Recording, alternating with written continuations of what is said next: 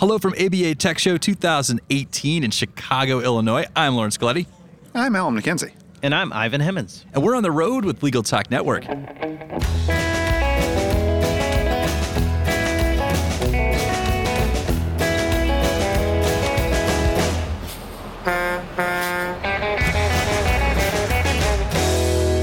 And we're back.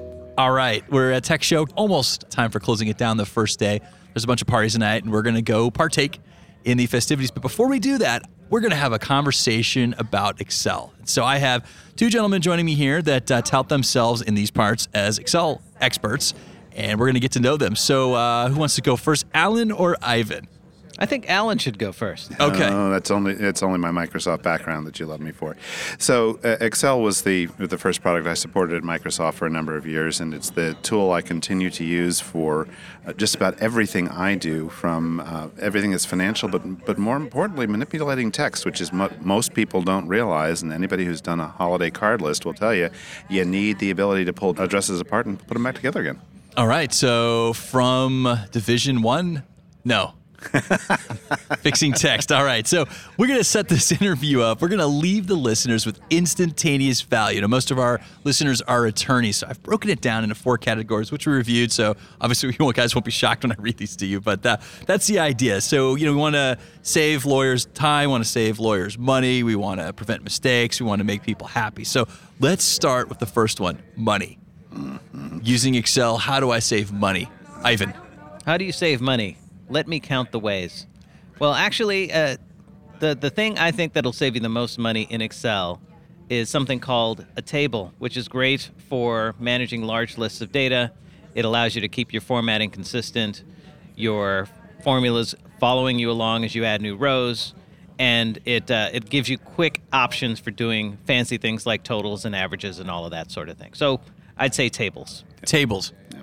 And I say everyone's going to continue printing. That keeps happening. And how many people, raise your hands, have hit print and gotten 47,000 blank pages along with the one page that you needed?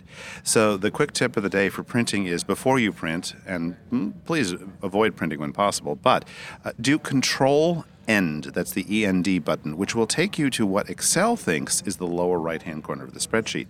That way you'll know what it's going to try to print. And if it's going to try to print too much, then you have a whole bunch of ways, like deleting the blank rows, deleting the blank columns, or setting the print area so that it only prints out as much as you want. Time. What kind of tips can you leave with us to help us save time? So to save time, I'm going to say I just said tables. I'm going to say formulas. Formulas. And the reason that I say formulas in connection with tables is, again, if you write your formula once, as you add new rows to that table that we talked about before, and I don't think I mentioned this, on the Insert tab, click Table to insert a table. Once you do that, as you add new rows, the formulas will continue to fill themselves in automatically, and that'll save you time when you have to do data entry. You didn't say automatically, you said auto-magically. That's right. Because it feels like magic to see a formula just write itself. Well, and some of the inside baseball is that Ivan Hemmings is also a magician.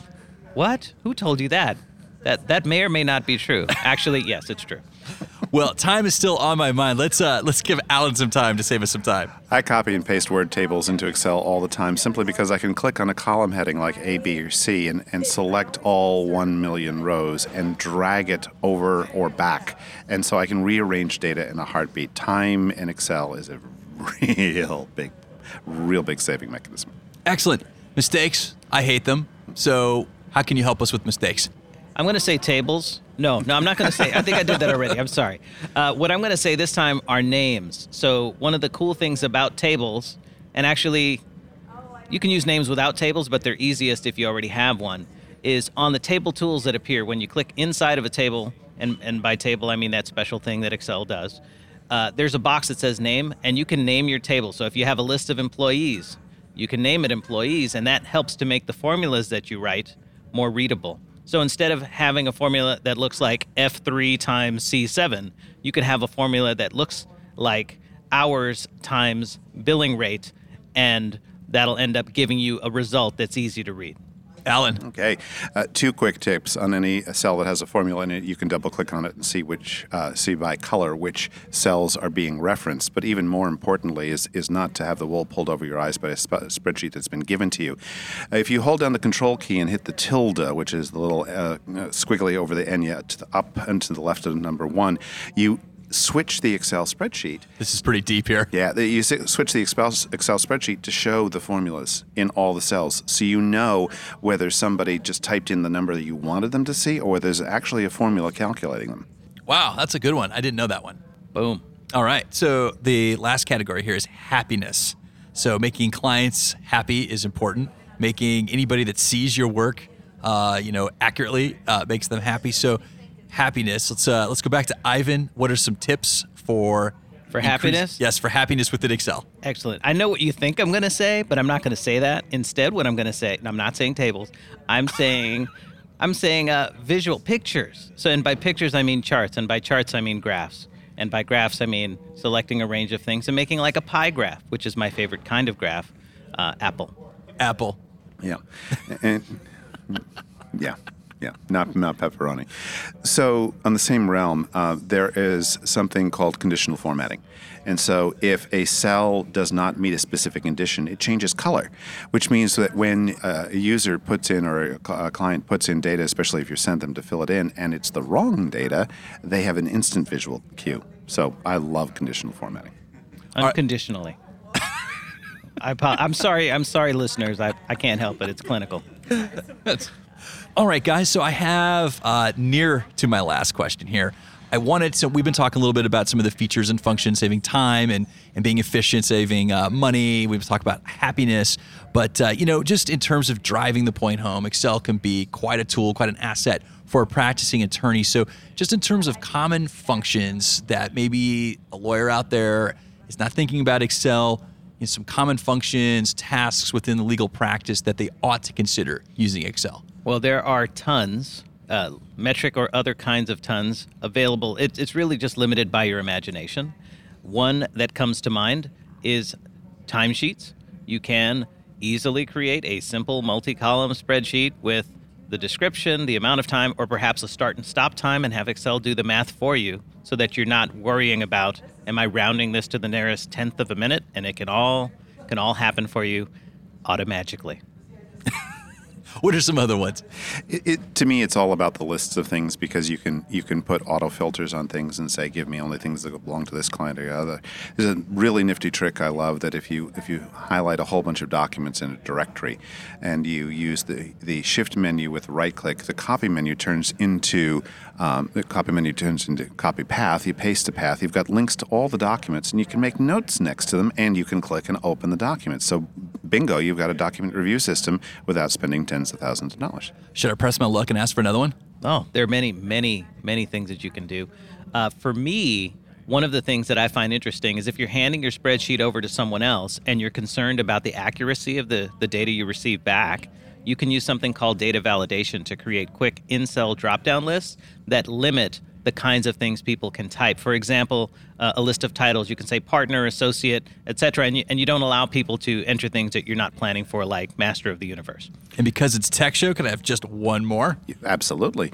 So one of my favorite things is sharing an Excel spreadsheet. So if everyone's on the same network, you can make it editable by multiple persons so that as you're collecting data and entering a lot of information in those lists, multiple people can do it at the same time, and they're notified instantly of new rows being added. So you can set a whole project team to work and get things done twice as fast.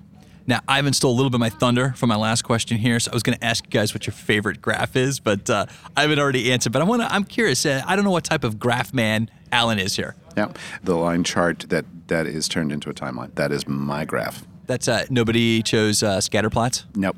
No, I'm sorry. All right, maybe I'll ask Ivan's second favorite graph.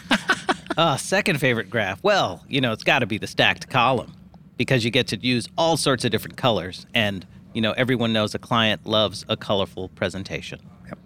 All right, one last question for you. Our listeners, they may want to follow up, might want to learn more about Excel from the experts here to help their legal practice be more efficient, save them some time, save them some money. And if they want to do that, how can they find you? Ivan, let's start with you. You can find me on the web. You can just Google my name or find me on Twitter. It's at iHemmons. And Alan. Twitter? Yes, at Efficient Alan. And I'm also ALLAN at efficient.legal. Excellent. Well, we've reached the end of the road for today's episode. I want to thank our guests for joining us, Ivan and Alan, and also our listeners for tuning in. And if you like what you heard today, please find us and rate us in Apple Podcasts. We'll see you next time for another episode of On the Road with Legal Talk Network. If you'd like more information about what you've heard today, please visit LegalTalkNetwork.com.